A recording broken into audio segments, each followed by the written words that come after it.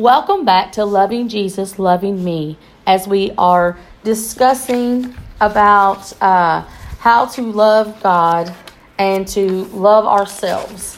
And learning to love God, we learn how to love ourselves. We've been discussing for the last couple of weeks on the scripture Luke 10 and 27. And he answered and said, Thou shalt love the Lord thy God with all thy heart, with all thy soul, with all thy strength, with all thy mind, and thy neighbor as thyself. Today we're going to focus in on the loving him with all of our mind. And the Greek word for that is diania, which means the mind's dispositions and thoughts.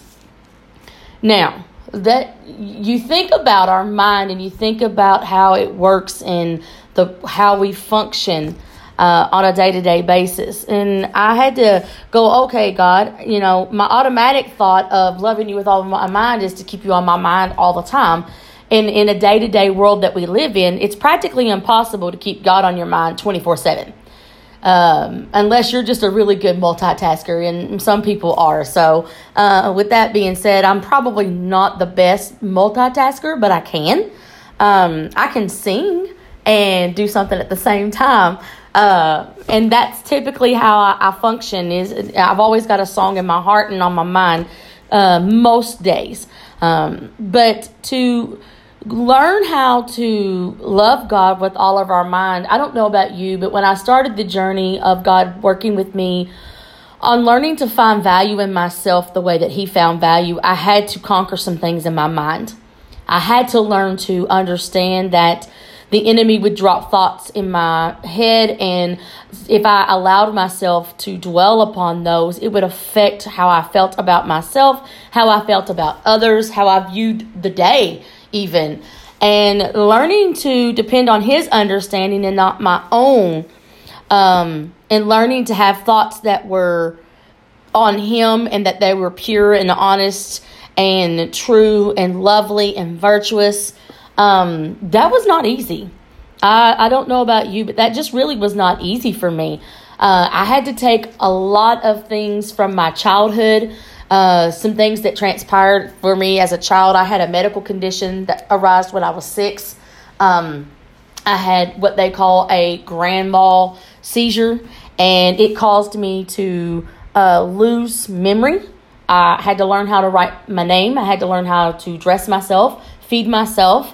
It caused me to become dyslexia and to have a hard time learning. Even to this day, I still have issues with that. It'll flare up every now and then, and I'll say things that are backwards. So forgive me if I ever do that. But the thing about it is that my parents refused to accept that I would never be able to survive in life, and began to pray that God would heal me and heal my mind. I think sometimes, as well as with our own selves, we forget sometimes how to ask God to heal the mind.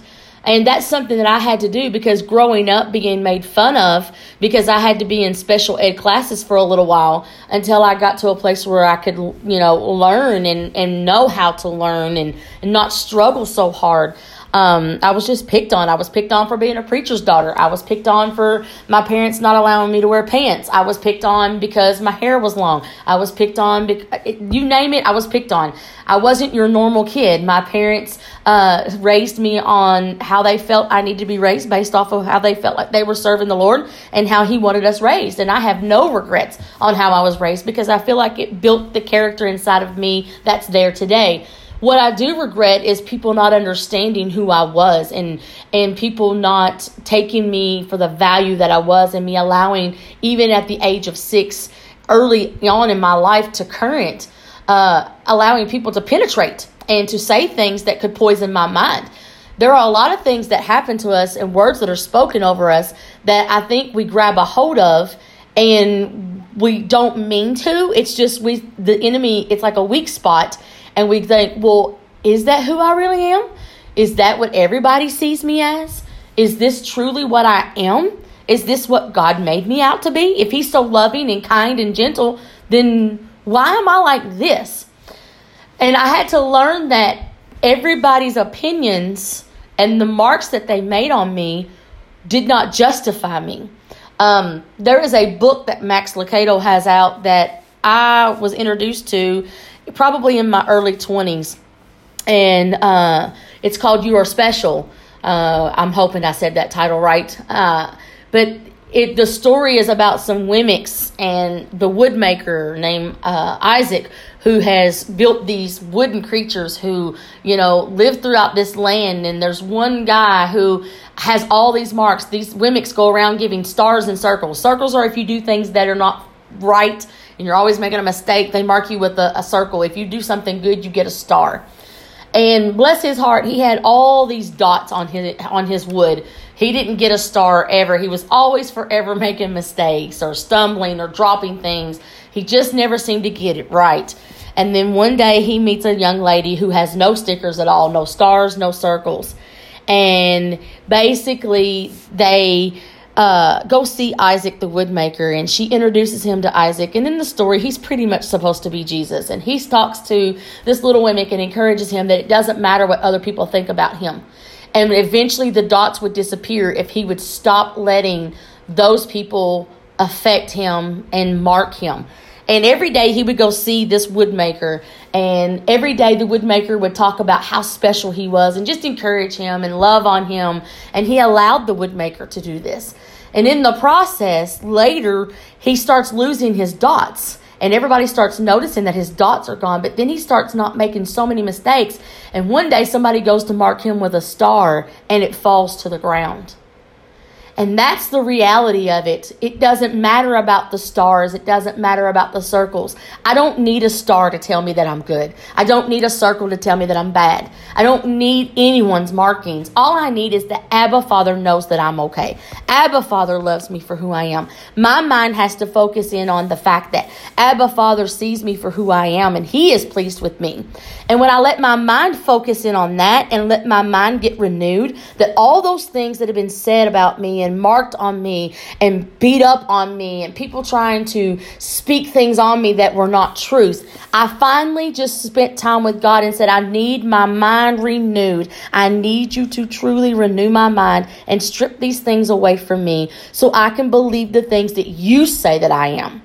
And when that moment happened, and I had that moment with Abba Father, where He literally cleansed my mind and purified my mind, I began to see the purity of my heart, the honesty inside of me, the loveliness of me, and who I truly was.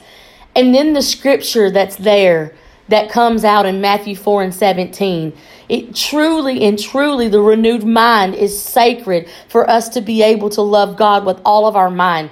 You can only love God with all of your mind when you truly know who He is and understand how He loves you. So to love yourself, renew your mind and love God with all your mind and not allow the enemy to poison you and to use people who love you and mean well for you, speak things on you that are not truth, trying to help you. Sometimes people have good intentions, but they just speak poison on you. And it's up to us to decide that poison will not resonate inside of us. Now, just because I had that moment of allowing God to renew my mind doesn't mean that I don't still have days where I still have to renew my mind. So literally every morning I get up and say, God, keep my mind renewed. Don't let me let things affect my mind to where I lose thought of who you are and who I am in you. Keep my mind protected at all times. And it takes us back to putting on the helmet.